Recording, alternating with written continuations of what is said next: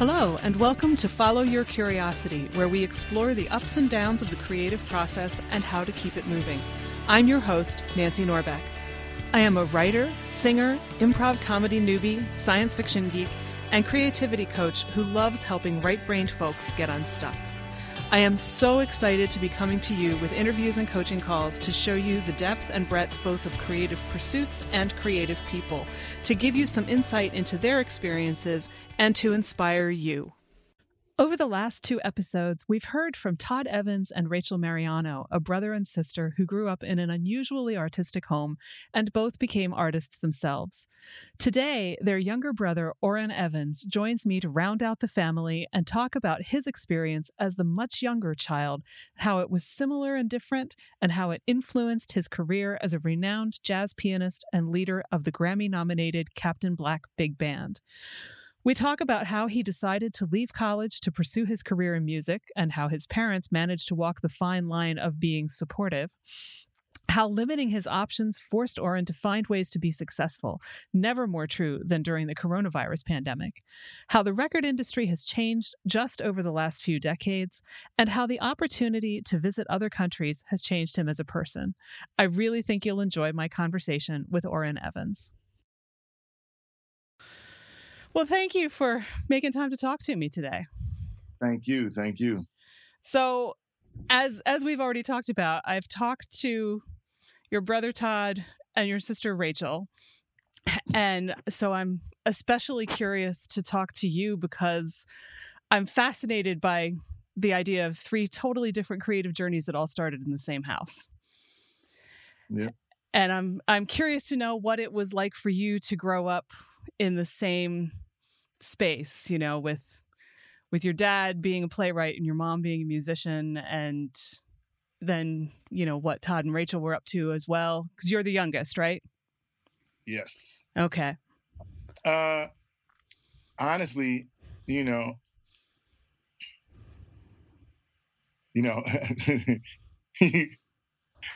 start thinking about what I say because I am the youngest, and I don't want to hear my brother and sister's mouth. I'm being real. But yeah, we're not here to get you in trouble with them. I know. There's things I would say that I won't say because it's in the. But what I will say is that I didn't realize until a later point that what really makes us special is that we all grew up in a different household. Mm-hmm. Same parents, but because of you're talking 5 years pretty much. My brother 1965, my sister 1968. But even though that's not a 5-year gap like my sister and I, was 6, almost 7 between my sister and I.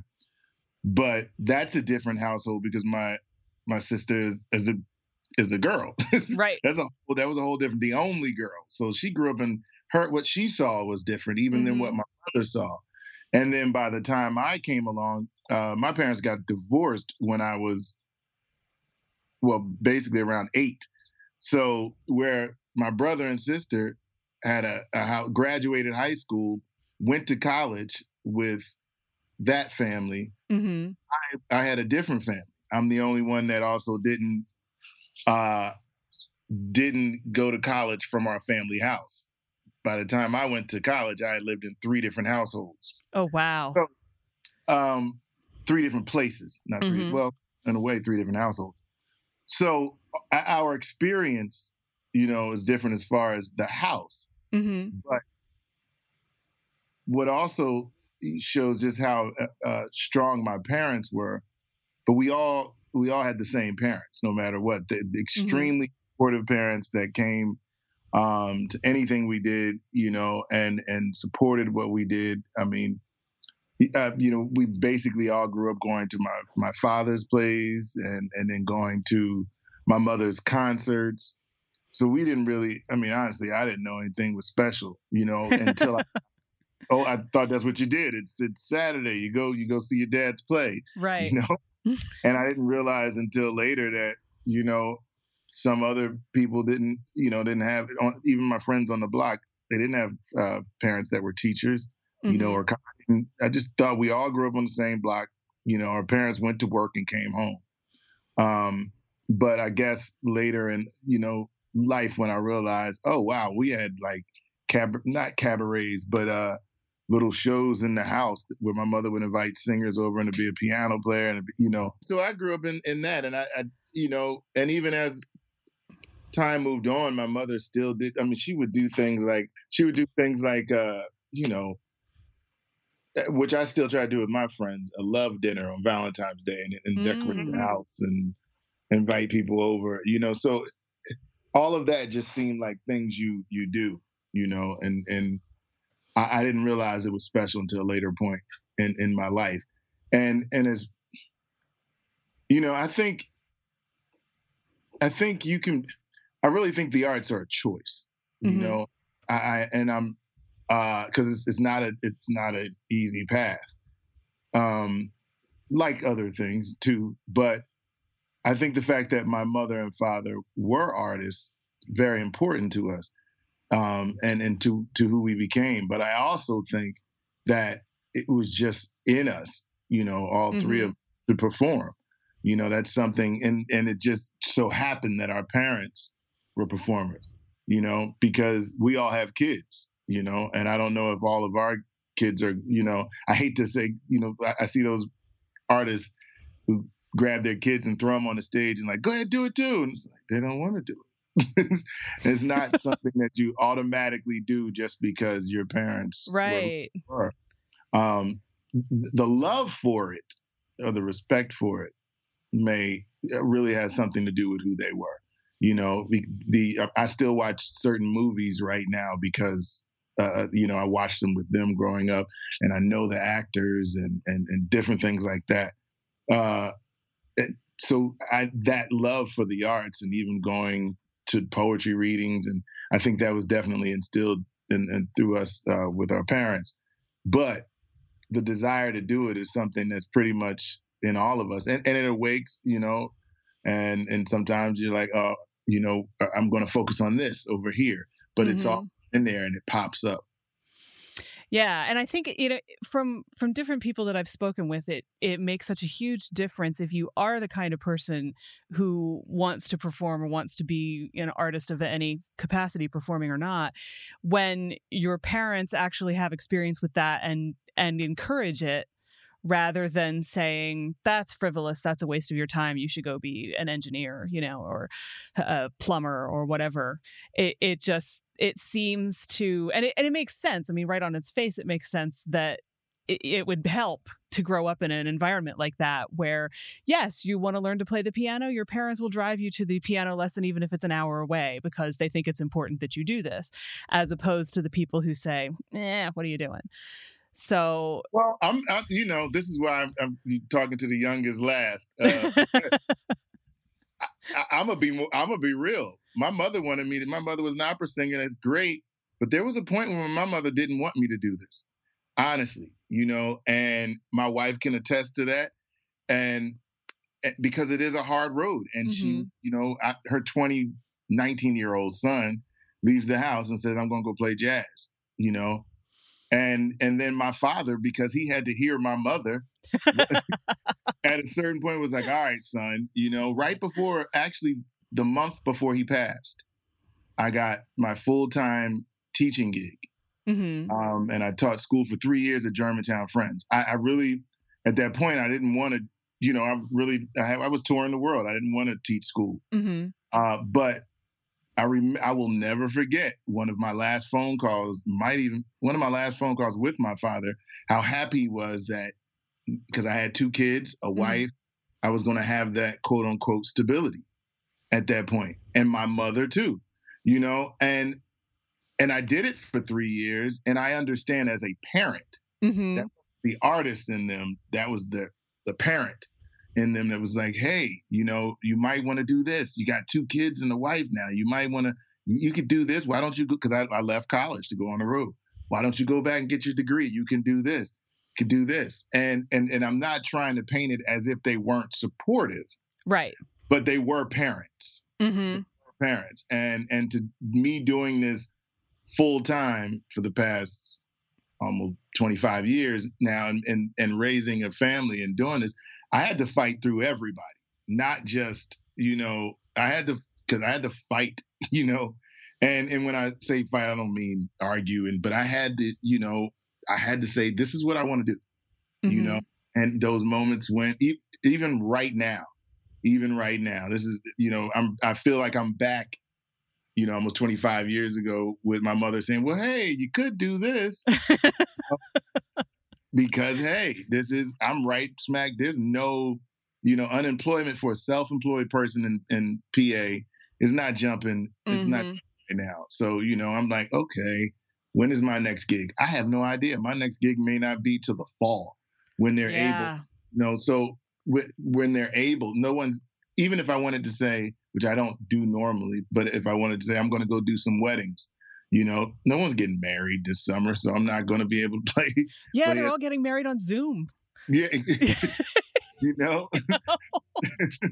So anyway, all that to say, I know, I understand their concern, because I'm a father. My oldest is 27, and basically right now I told him to quit his job because he was installing security systems, and I said, man, you're going in and out these houses. This is scary, and so now I'm trying to help him and help my youngest, who graduates college Saturday. Wow. Saturday. So the whole point is, I understand, and they both picked things that aren't traditional. Mm-hmm. My youngest son decides to go for music production, in the middle, and then graduate in the middle of a pandemic. Yeah. And my oldest son just got out of the Navy. So, let's go find a new job in the middle of a pandemic. So Yeah. I guess I say all that to say they were extremely supportive, but they were also parents. Yeah.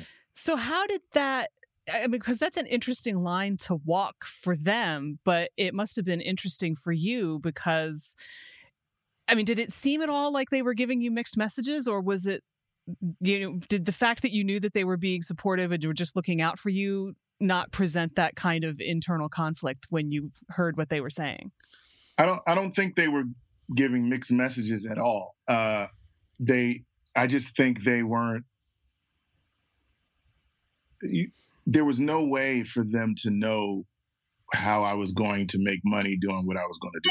Mm-hmm. There was no way for them to know that, because even though my father, was a big jazz fan and friends with a lot of jazz musicians, the concept of getting on a plane, going to another country, how do you get paid? How does that work? A lot of people don't understand that concept.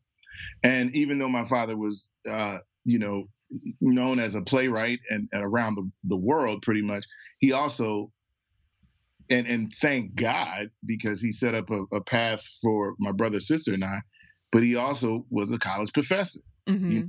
It's a total different, it's not the exact same of like, I'm traveling the world just doing my art. He had that cushion, and I thank God for that cushion, because that cushion is what helped me to continue doing what I'm doing, when he passed away. It definitely helped my brother, sister, and I out to keep doing what we were doing.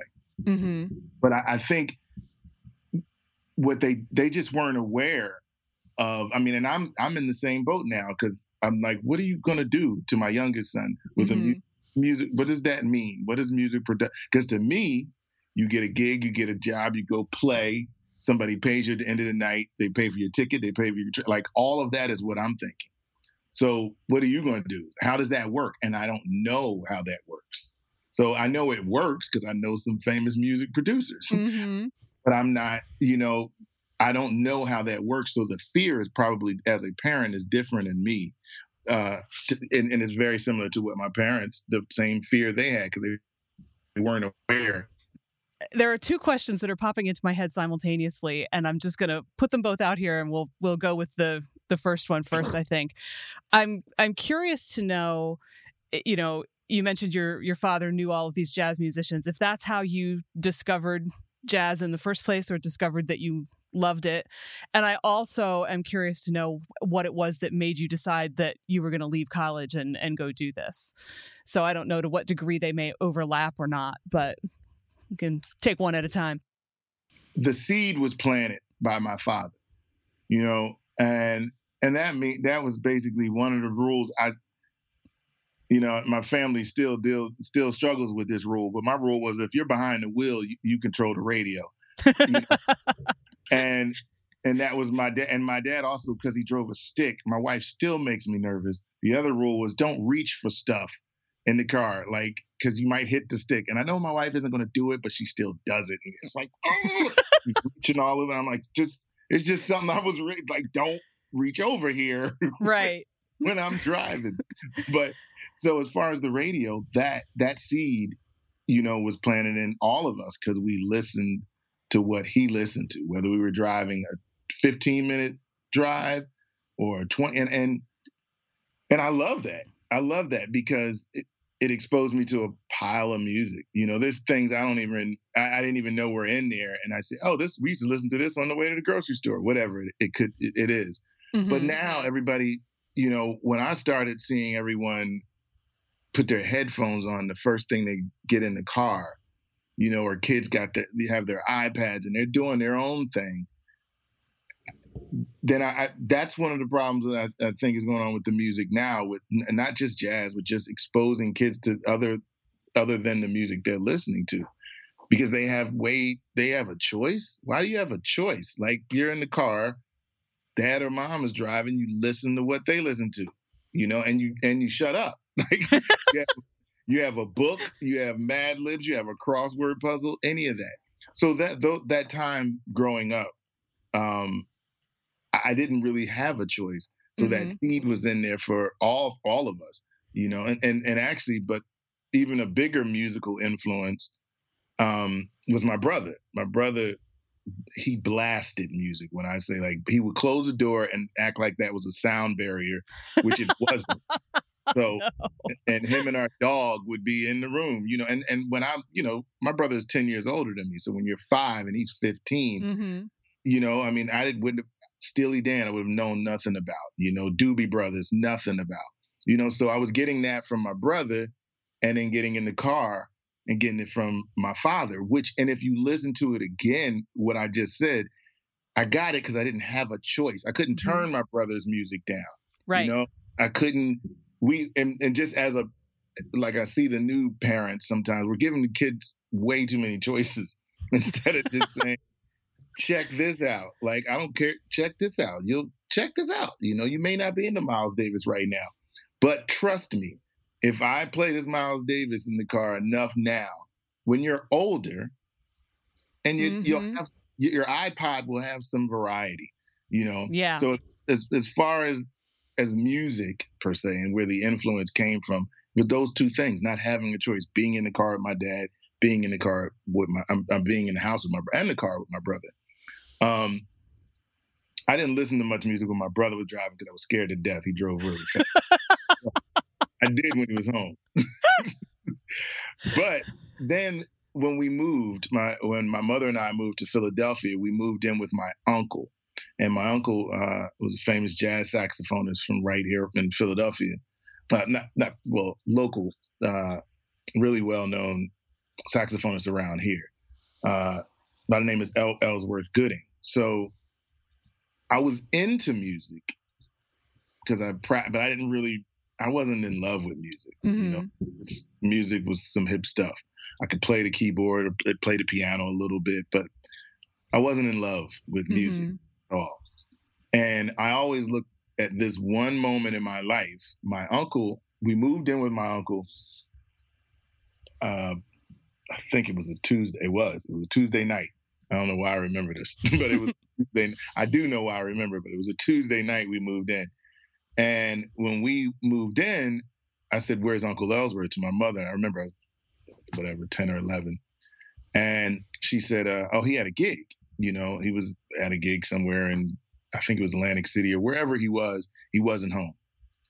So Uncle Ellsworth my mother was the youngest of 16, and I'm the youngest of 3. So my parents were they were older when they had me. Mm-hmm. So you figure they're older, and then my mother's the youngest. So my uncle, when I moved, here's this 11-year-old moving in with this, my uncle might have been 70 at that point. Wow.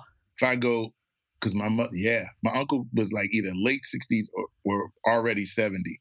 And he was a bachelor. Mm-hmm. And then here's this 11-year-old moving in. So I was terrified. I mean, it was always wonderful to me, but I was scared. I'm like, oh man, here I am. And the whole block that we moved on were all retired, either retired people who worked on the ships in the shipyard, or retired were in the war. So, and here's this 11-year-old on the block, coming from a block in Trenton, New Jersey, that had nothing but kids. Mm-hmm. Nothing but kids. So I remember sitting in front of the TV, like sitting Indian style, and didn't want to move when I heard his car pull up, because I just didn't want to touch anything. I didn't want to move anything. I was like, do, do, do, do, do, and I'm just sitting there. And he walked in the door with one of his friends, and he handed me his saxophone and said, hey, take this to the room. That was the first thing he said to me. I grabbed the saxophone, I took it to the room. That was the last time he ever played saxophone. He found out he had brain cancer. Ooh. And from then through all that, he lost his teeth. So he never wanted to play. He never played again. He was like, I never really asked him why. I was too young to know why he didn't play. But I do know when he lost his teeth, he didn't want to play learn another embouchure. Right. He played the piano. I might have heard him play the piano a few times in the house. But I always look at it at that point as him passing the music on to me, because when he handed me that saxophone and I took it to the room, my life was changing in so many ways. One, I was moving to Philadelphia. 2, I'm moving in with my uncle. 3, he just handed me music and I didn't really realize it. And from that point on, I went on to a school in Philadelphia, and the music teacher there recommended a music school for me to go for middle school and high school. And I started going there and met other musicians. So the bikes and the dirt bikes and the big wheels were replaced by music. I came from Trenton with no subway system to now catching the subway in Philly and meeting kids from other parts of the neighborhood. And so that was the first attraction to music per se. And some good schools here in Philly, Girard Academic Music School, Settlement Music School. And then when I graduated, I went to Rutgers University. And my choice to go to Rutgers, honestly, straight up, outside of Kenny Barron being the professor there, I could go to Rutgers cheap because my dad was a professor in state school. And so I'm like, oh, and he used to teach at Rutgers, and it was a good program, but honestly, it was motivated by, I couldn't afford Manhattan School of Music or Berklee Music. Let me go to Rutgers. And at the time I got there, and the first year was okay. There really wasn't as diverse as it became in the next couple years. But when I was there, it really wasn't. Honestly, an undergrad, there were maybe 4 African Americans in the jazz department. Mm-hmm. Wow. So, and one of them was actually an engineering major. There were undergrads. Who were still in the music department. So it wasn't my, Saturdays would come around and I'm like, I'm on a campus that wasn't a music campus. I didn't really, so I would drive back to Philly. I would always come back. And then one of those trips back to Philly, I went to a jazz club that had just opened called the Blue Moon. And I sat in. This is the first day I sat in, and the owner comes over to me and says, hey, would you like to run our weekly jazz session and manage the club, to do the music management? And I was 19 years old. I never told him that. Mm-hmm. So then I started managing the club and booking weekly. So I was there 7 days a week, making a little bit of money for that time under the table. My rent, well, I didn't have rent yet. I was still at Rutgers. But my rent, when I did get an apartment, was only 1 week of what I was making. So at that time, how do you tell a 19-year-old, hey, you should stay in school when you've already got a job doing exactly what you wanted to do? Granted, I wasn't touring, right, but I had the opportunity to play music. I had an opportunity to learn from some of the older musicians. I was like, I'm not, So I did that and then went to New York, and I left Rutgers University. And at times, there have been a few times when I'm like, oh man, I should just stayed and knocked that out. But my life, if I had stayed and knocked that out, my life would be totally different. I wouldn't have met my wife. I wouldn't have the family I have right now. All of that would be totally different. But if I had stayed, I probably would be teaching during this time, COVID, and I wouldn't be as worried. But then I would have met my wife, like, right. And I wouldn't be the same person. So it all works out in the long run. So if you didn't really start paying attention to music until that night with the saxophone, and then you got this gig when you were 19, how long had you been playing at that point? And when did you pick the piano? Was it pretty much right when everything shifted, or did it take a little while? Well, no, the piano I was banging on the piano in Trenton, you know. Okay. I wasn't in love with it. You know, that's, I mean, if anything, I was in love with falling off my bike and be a BMXer. You know, I actually last night, yesterday, ordered this movie called Rad that I felt like I used to love. It was all about BMXing, but it was a bootleg copy, and I got mad and turned it off. So it's like Amazon. But that was my love, you know. And when I got to Philly, I was like, oh man, I'm gonna do that too. But there were no kids on the block, you know. So it wasn't so much that I started playing music. It was just, oh, okay. Well, now let me deal with this. This is fun, you know, get a little Casio keyboard with a drum pad on it. So it was really just continuing if you call some of my friends that I grew up with in Trenton, they all would say, I remember you banging on the piano. And I mean, I didn't know per se what I was doing, but back then I still don't know what I'm doing, but the piano, it was definitely something I had already been doing. And then by the 6th grade, when I met that teacher, it just, you know, more and more and more, I fell in love with jazz per se too. Okay. Because that's incredible to be 19 and be handed an opportunity like that. I can't blame you for saying I'd rather do this than stay in school. I really can't. Right. I mean, until the club closed, and I was like, now what? Yeah. But actually, by the time the club closed, I had already met my wife and moved to New York. So it all, you know, and that's the struggle. Actually, circling back, that's the struggle as a parent that I'm, you know, I have to remember, shoot, my wife at 20 said, I'm moving to Europe, you know, and her parents was like, what? And she went to Europe, you know, to travel around Europe. And so as a parent now, I understand, you know, I really do understand what my parents were going through at times. They were, as I said, extremely supportive, but there were times when they were, oh man, look, you know, now you got these 2 kids, now you got this, now you got this. I'm like, yep.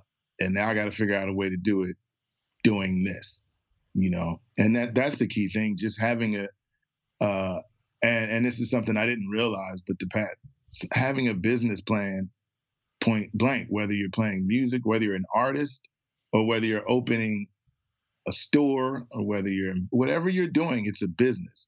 This is a business for me.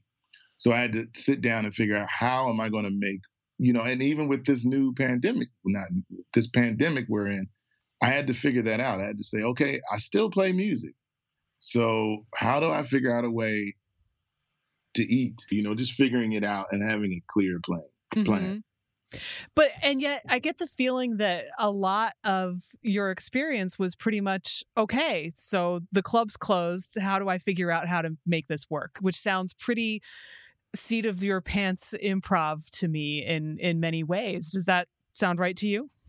Well, yes and no. There was always, even when I was still at the club, I was building, for lack of better words, my brand. When I was doing the goal, you know, somebody said something to me the other day. They were like, my top 5, you know, they were just talking about their top 5 and then of something. And then another person said, well, if you were on a desert island, what would you take? You know, what records would I responded by saying I probably wouldn't take any music if I was on a desert island and never coming back, because I don't want anything to be the last thing you know, even if it was John Coltrane's Love Supreme, I don't want that to be the last thing I hear. I'd rather hear in my head the future of what music is going to sound like. because I want to see that it's going somewhere. So I'll make up music in my head rather than be stuck with my top five, because top five means nothing else comes after that. Yeah. Where's the best, cheesesteak in town? Well, it's the best for now. It's for now until someone else comes along and figures out something else. So my point in saying that is, when I was at the Blue Moon, that was for now. Mm-hmm. That was the name of the club, Blue Moon. So when I was there, I was already planning the next step. I'm like, all right, well, let me do these live records. So I was doing live records in the club. I was trying to promote myself. And immediately, I think the club closed in 96. And I did my first record that December, my first record on a label that December 96. So my point is, I just kept trying to do something new, even though I was at, Blue Moon or whatever you do as far as this music. You cannot look at it. I'm in a brand new band now, and the band's been together for 20 years. I'm not looking, that'd be great if I'm in the band for 20 years. That would be amazing. That would be great. But I'm always planning as if I may only be in it for 20 days, and that doesn't mean I'm not giving my all right to the band right now. It just means, hey, honestly, we didn't know we would be sitting home for 9 months right now. Right. So it's about just constantly planning, whether I'm doing the Blue Moon and then going to do this and do this, thinking about what the next step is going to be. As an artist, that's what I think you have to be doing. This is today. What are you thinking about for tomorrow? Mm-hmm. What is your plan for next year? Even though we're right here, what is your plan for next year? And leaving the option for the plan to change. I think that's key. If you had a plan for this year that said, in May I'm going to be doing this, and in July I'm going to be doing this, and then all of a sudden the pandemic comes and you weren't able to shift. Yeah. That's deadly. It is. Yeah. It is. So how did that first record come about? Well, my first record I did on my own.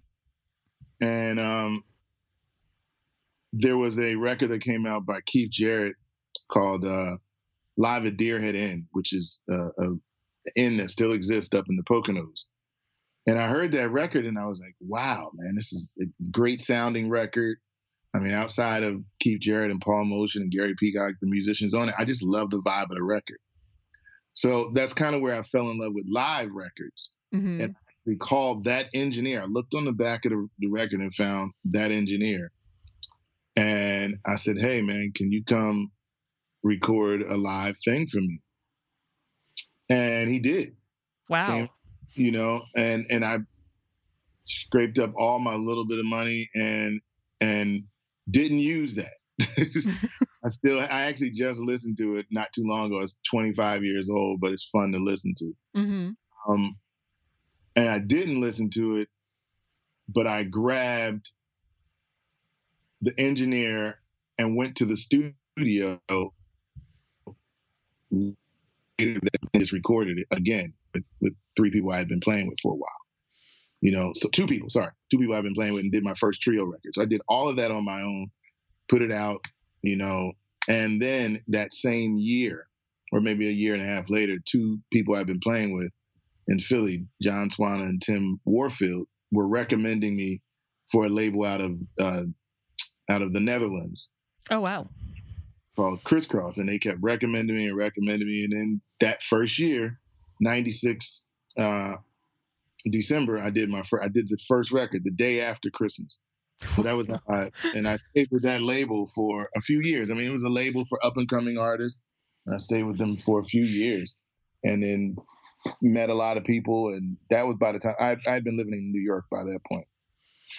Well, and a lot of people think that once you get a record deal, it's all smooth sailing and you don't have to worry about anything again. And yet it seems pretty clear to me that that's not how you've looked at this, and probably not actually the reality. Can you talk about that a little bit? Well, the record business has totally changed in the last 20 that's true. years.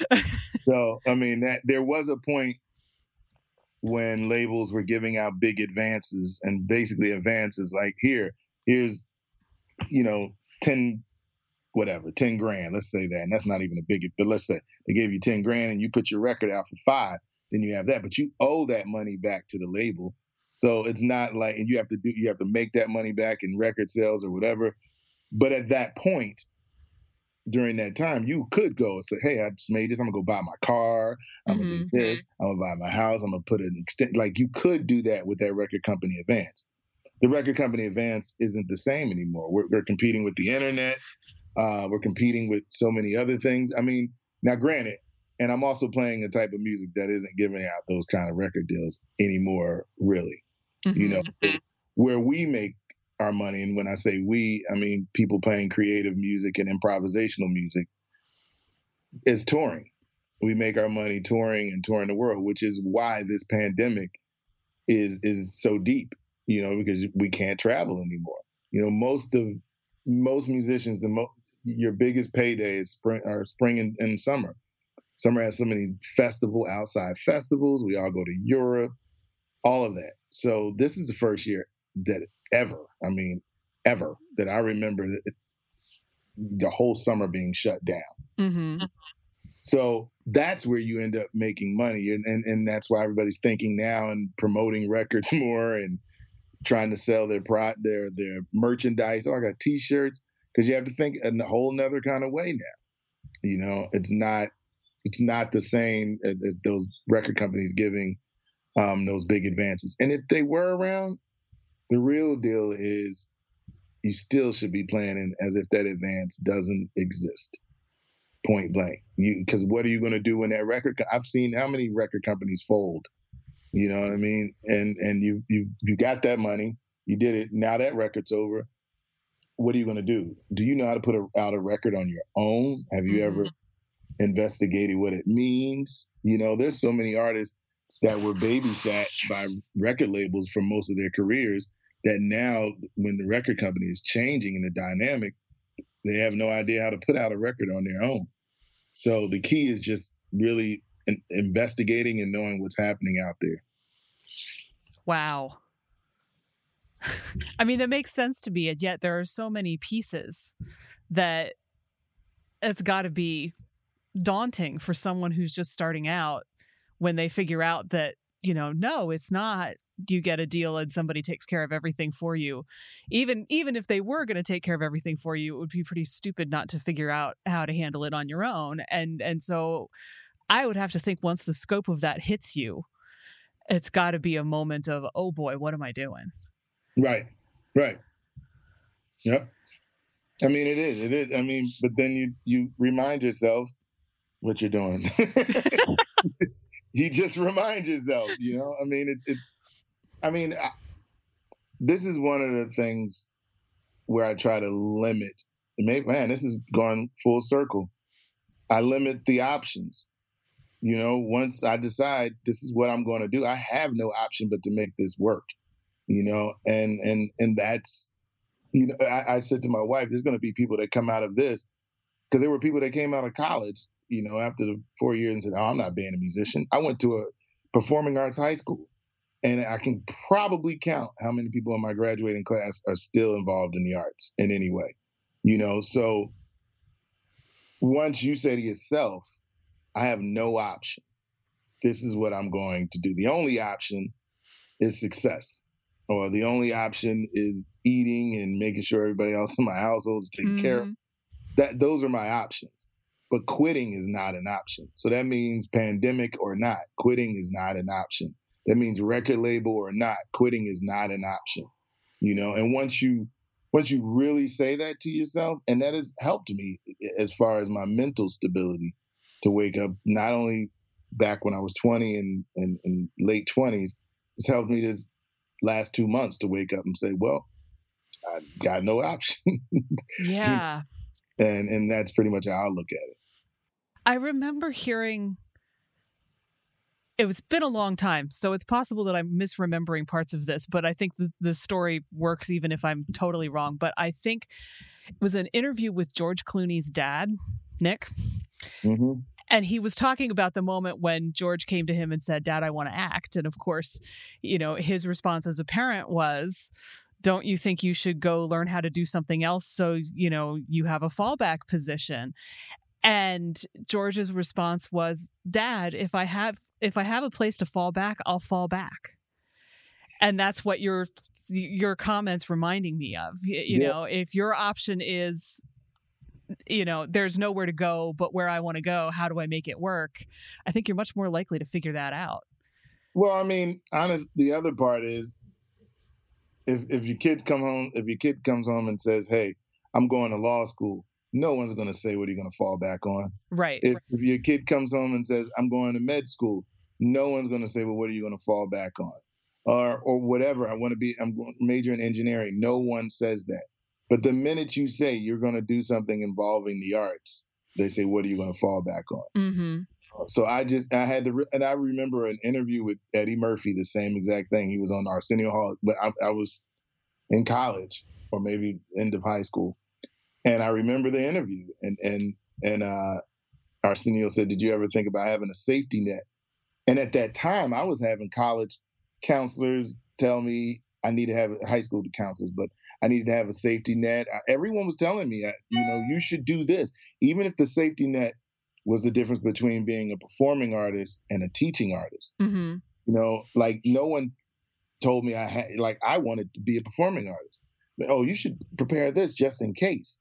And I'm like, no, I want to do this. This is what I want to do. And I remember watching that interview with Eddie Murphy and thinking, man, that's messed up, because everyone was coming to me telling me I should have a safety net. And he's like, no, this is what I wanted to do.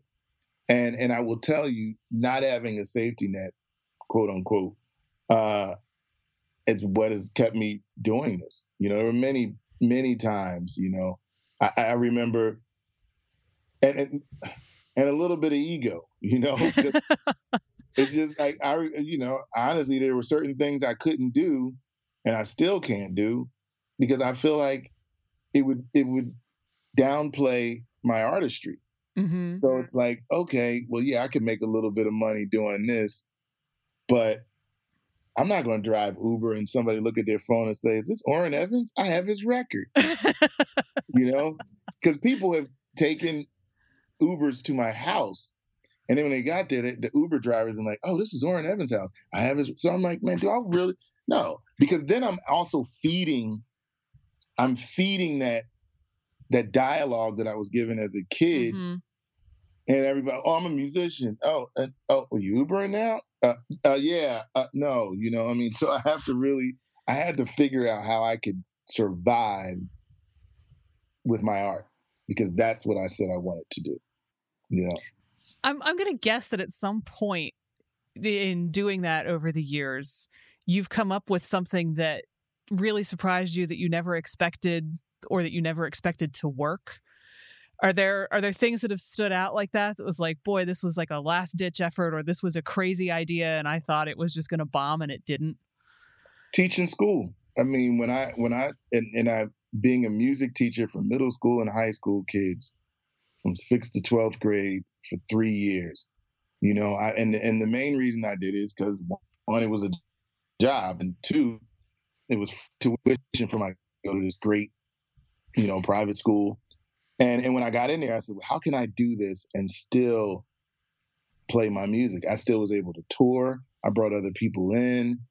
I found a new way to teach so that it was different than the teachers I had, mm-hmm. so that I could more artist-friendly teaching and less, academia, less of that and more artist-friendly teaching. So, but I honestly went into it like, a year, and I did 3 years, which doesn't sound long, but that's long. That's a long time when the road is yelling and screaming your name. Mm-hmm. And, oh, I can't go. I had a conversation with someone the other day and they're like, you should really look into this. And they were just talking about something else I should do. And I said, I can't do that right now. I made an effort and I made a plan, and I got to stick to this plan to do this. If worst come to worst, worst come to worst, I'm probably still good. 25 years later, I'm like, and this is worse.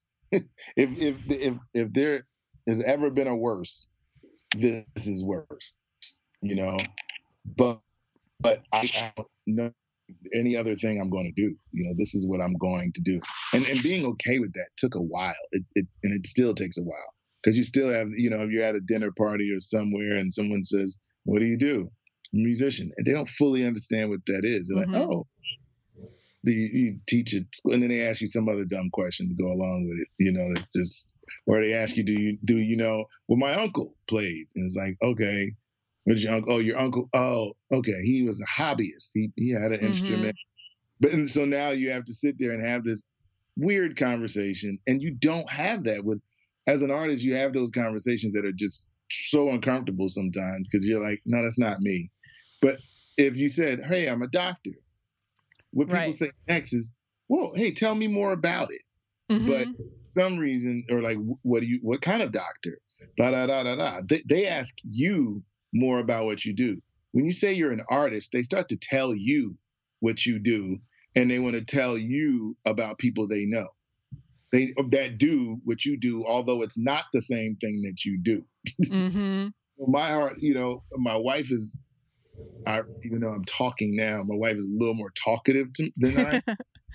So when we go to dinner parties, I don't even say what I do. When I taught school, I never talked about traveling, because one, I was 20 something. So this young African-American boy had never been to Germany. Dude, I had been to I had been all over the world. But when I went to those parent-teachers meetings and they're like, oh, we're going away for the summer. And I'm, oh yeah, I've been there. What? And then, so I stopped talking. I just stopped talking. I was like, I don't want to convince you that I've been somewhere, or that I'm probably there at the time you're there. So there's plenty of times I don't talk about what I do to avoid those kind of conversations, Yeah, I can't blame you. And it's actually translated over to my kids, to the point that neither of my sons really talk about what I do. Sometimes I'm like, you ain't tell him your dad was a musician? My youngest, he'll meet people. And I was like, hey, I know him. Did you tell him who you are? Nope. Because he doesn't even want, like, I've had that same, and it's funny because I think my brother and sister talk about my parents more than I do, because I used to, but then I got those same, in the circles that I ran, I got those same dumb comments. Like when I first moved to New York, I was living right down the street from the Billie Holiday Theater. And I grew up going there with my father to see his plays done there, So I remember saying once, it's like, oh yeah, my father had a bunch of plays there, done there, and I've been there. And then I forgot who I was talking to. And the conversation went for about 30 minutes about his oldest son who wrote a play for school. And I was just like, this is not the conversation I want to be having. So like, let me just be quiet. And now I wait till like I know, okay, I can talk about this. Yeah, I think people struggle to relate because it seems so outside the norm that they have nothing, they pull out the kids' play just because it's all they've got. I know. And yet sometimes it's like, just tell me for dinner last night. I'd rather have that conversation. Just tell me what you don't have. I go to this local bar here, and you'd be amazed at how many people don't. I don't even say what I do. They're just like, why is he home during the day? Like, I don't say what I do, because then I have that, weird. They'll play certain things on the jukebox. I'm like, yeah, I know him. Or one time they'll play certain things on the jukebox, and I've brought that person in there. Like, we've been there together, and they've talked to the person. But sometimes you don't, especially with the music we play, you don't always know what everyone looks like. You know what I mean? So you might not even know this person or who or she is. So, I mean, I love sometimes just, oddly enough, just being me. Right. And without being the artist sometimes, and everything that comes with it. Sure. So I'm curious how, if at all, your conception of yourself as an artist changed when you were nominated for a Grammy. No. And honestly, that's because I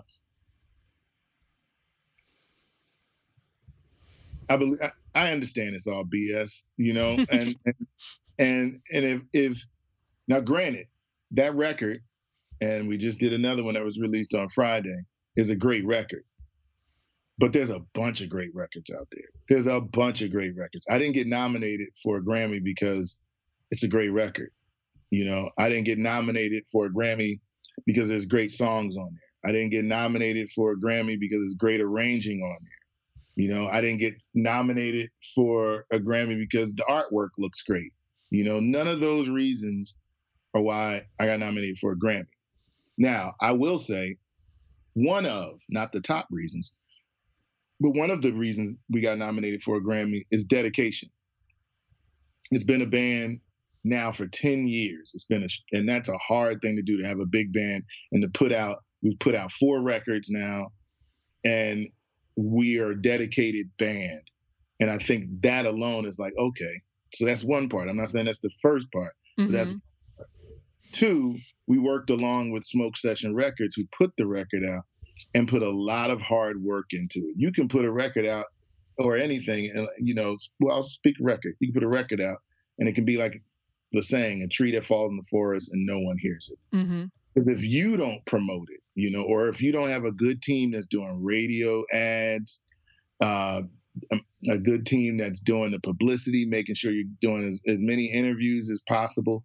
If you're not part of the Grammy board, there's parts of, it's just like the Emmys and the Oscars. There's some. You're not going to tell me that early Spike Lee stuff should have never been nominated. No, it should have been, but he wasn't the Spike Lee. Even though still he hasn't, in my opinion, still gotten the due that he should. But still, now that he's older, he's got a different team behind him, behind his work, a total different team behind this than She's Gotta Have It 30, 40 years ago. So the Grammy, nomination, which I totally appreciate, and I look forward to walking on that stage and winning one and grabbing it, but getting as close as we got, I knew how we got here. There. And it wasn't about Orrin Evans, the artist. That's not why we got there. It was Orrin Evans, the team, and Orrin Evans, the business model. It was there's so many other pieces that there was conversations, literally like, we want to get this record nominated for a Grammy. Okay, how do we do this? It's no different than, I want to drive to Georgia. Okay, you set your GPS and you follow those directions. Mm-hmm. You get lost, but I'll get you to Georgia. I'll get you to Georgia. Finding the house and everything else is on you, but I can get this GPS. And that's kind of what it was. It was like, how do you want to get a Grammy? Okay, do you want to get a Grammy? Let's get there. And they got us to the door, Now, the next part is, let's try to get in the door and win it the next time. But I don't think I honestly don't, it didn't change anything per se with me. It did definitely for the band that I run, that got it. It changed the camaraderie between all of us. It got us closer. And I think some just made us stand up taller and feel better about what we're doing, because it's hard. It's a band, it's 11-member band, and that's hard to pay. That's hard to travel with, and to get that opportunity really meant a lot, But no, we're still down here understanding that it's a business, and that's how we got there. Fair enough. Though I like that it brought you closer. I think that's great. Yep. That's a nice side effect. Exactly. So I'm also curious to know how, if at all, traveling has changed you as an artist. I don't know if it's changed me as an artist, because there's a bunch of amazing artists that don't even get the opportunity to travel as much as I do. But it's changed me as a human. Mm-hmm. And it's really, it's just important. Even though we're in this time that we are right now, just to know we're in America. That's number one. And they call it the melting pot, which I hate. I hate that term. The melting pot means you put everything in there and it all becomes one. I understand that and it melts together, but I prefer a salad bowl. Tomatoes. That's what I've heard, and I think that makes much more sense. It's like everybody just stays what they are, and we all come together to make one great salad, no matter what. So with that being said, we're in this country with so many different people.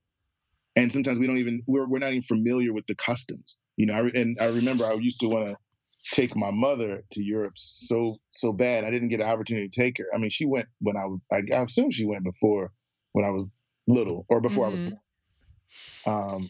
I believe so. And my father was in the service, so I know he went. But I knew that there were certain things I was going to have to prepare my mother for that were like, oh no, that's not being rude. Like when I first went to Europe and I think I was in Italy and I went to pay for just a cup of coffee or something. And I went to pay and the woman pointed and she had a tray on the table. Like you don't put money in another person's hand that much. You put it down. To me, if I put the money down, because I've done it when I'm in the States, when I put it down, I feel like, oops. I feel like I'm disrespectful to the other person. Like, oh, I could have just put that in your hand.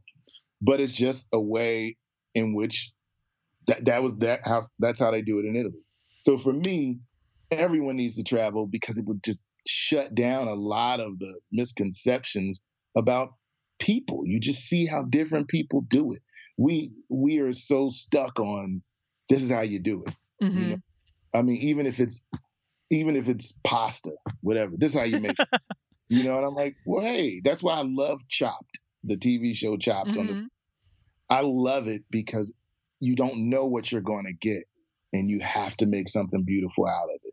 You don't get a chance to say ill, yuck. You have to make something beautiful out of it. And that's, if anything, why I appreciate the fact that I travel, whether it's from Detroit to Philly or Chicago or to Italy or Spain.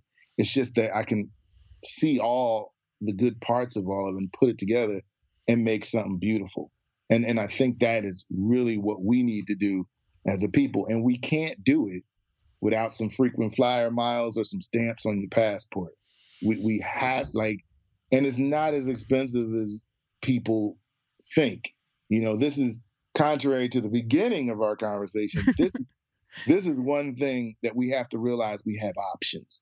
We don't always have to go to Disney World. You could spend that same amount of money and go to Portugal. Yeah. You know what I mean? So understanding that if anything, all my little talk about options earlier, this is an area where options are good and you should just explore them all. I agree. And I think that the world would be a better place if we all saw more of it, for sure. I agree. Yeah, I think a lot of us tend to just stay in the same place forever. And I don't think that does us any kind of good. Yeah. I mean, I think the cities would be a better place if people went and saw more of the city. Yeah. Yeah. Yeah. So one other thing that I've been wondering for a while, which is, did your uncle ever get to hear you play? Yeah, he did. And he's very, very quiet person, and I mean, I ended up playing the clarinet too because when I went to that music school that I was recommended to go in seventh grade, they weren't prepared. They didn't have a piano teacher. They're like, so I picked up the clarinet. But when I would come home, I would bang on the piano all day. I had my little keyboard set up and make, and it's funny, the little things you remember. And I guess I had been playing too much. I had been playing all day. I used to make up little songs and sing. I came upstairs. My uncle, as I said, was very quiet. He just looked at me and said, I think you need to practice that clarinet some. I was like, okay, he's getting tired of this banging on the piano. But that was my uncle, I mean, pretty much he would always, and I thought it was my dad, but now I'm thinking back, a lot of that was my uncle too. I'm kind of like that as a parent with my boys, and I try not to be, but I learned a lot from the silence, from the men around me. I learned a lot. Like my father, I love that he wasn't the one to give you advice all the time. You know, I mean, I remember when I just moved to New York, I'm like, what am I going to do? And whatever, if I called my father and said, hey, can I borrow $100?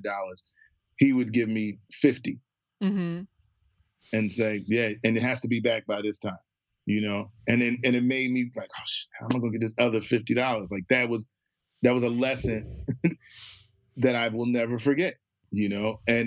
But he didn't say much. He wouldn't say, hey, you should do this. He would let me, which was totally different than my mom. My mom would have an answer and advice before I finished talking.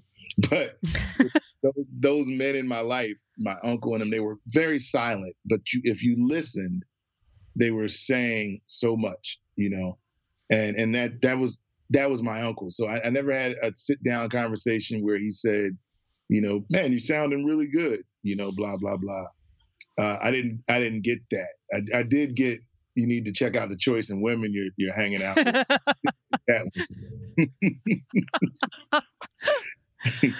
Well, that's awesome. Thank you so much for talking with me today. This has been a really interesting conversation. I really appreciate it. Thank you. That's our show for this week. I hope you've enjoyed this unusual opportunity to look at three siblings' creative journeys. I'm so grateful to Oren Evans for making the time to talk to me, and as always, I deeply appreciate all of you who listen. I've put all of Oren's links in the show notes, so do go check them out. There's a lot to explore. Don't forget to tell a friend about this episode and share your thoughts with us on Instagram at FYCuriosity. Thanks so much. You can find show notes, the 6 creative beliefs that are screwing you up, and more at fycuriosity.com. I'd also love for you to join the conversation on Instagram. You'll find me at fycuriosity. Follow Your Curiosity is produced by me, Nancy Norbeck, with music by Joseph McDade. If you like Follow Your Curiosity, please subscribe, rate, and review on Apple Podcasts or wherever you get your podcasts. And don't forget to tell your friends. It really helps me reach new listeners. See you next time.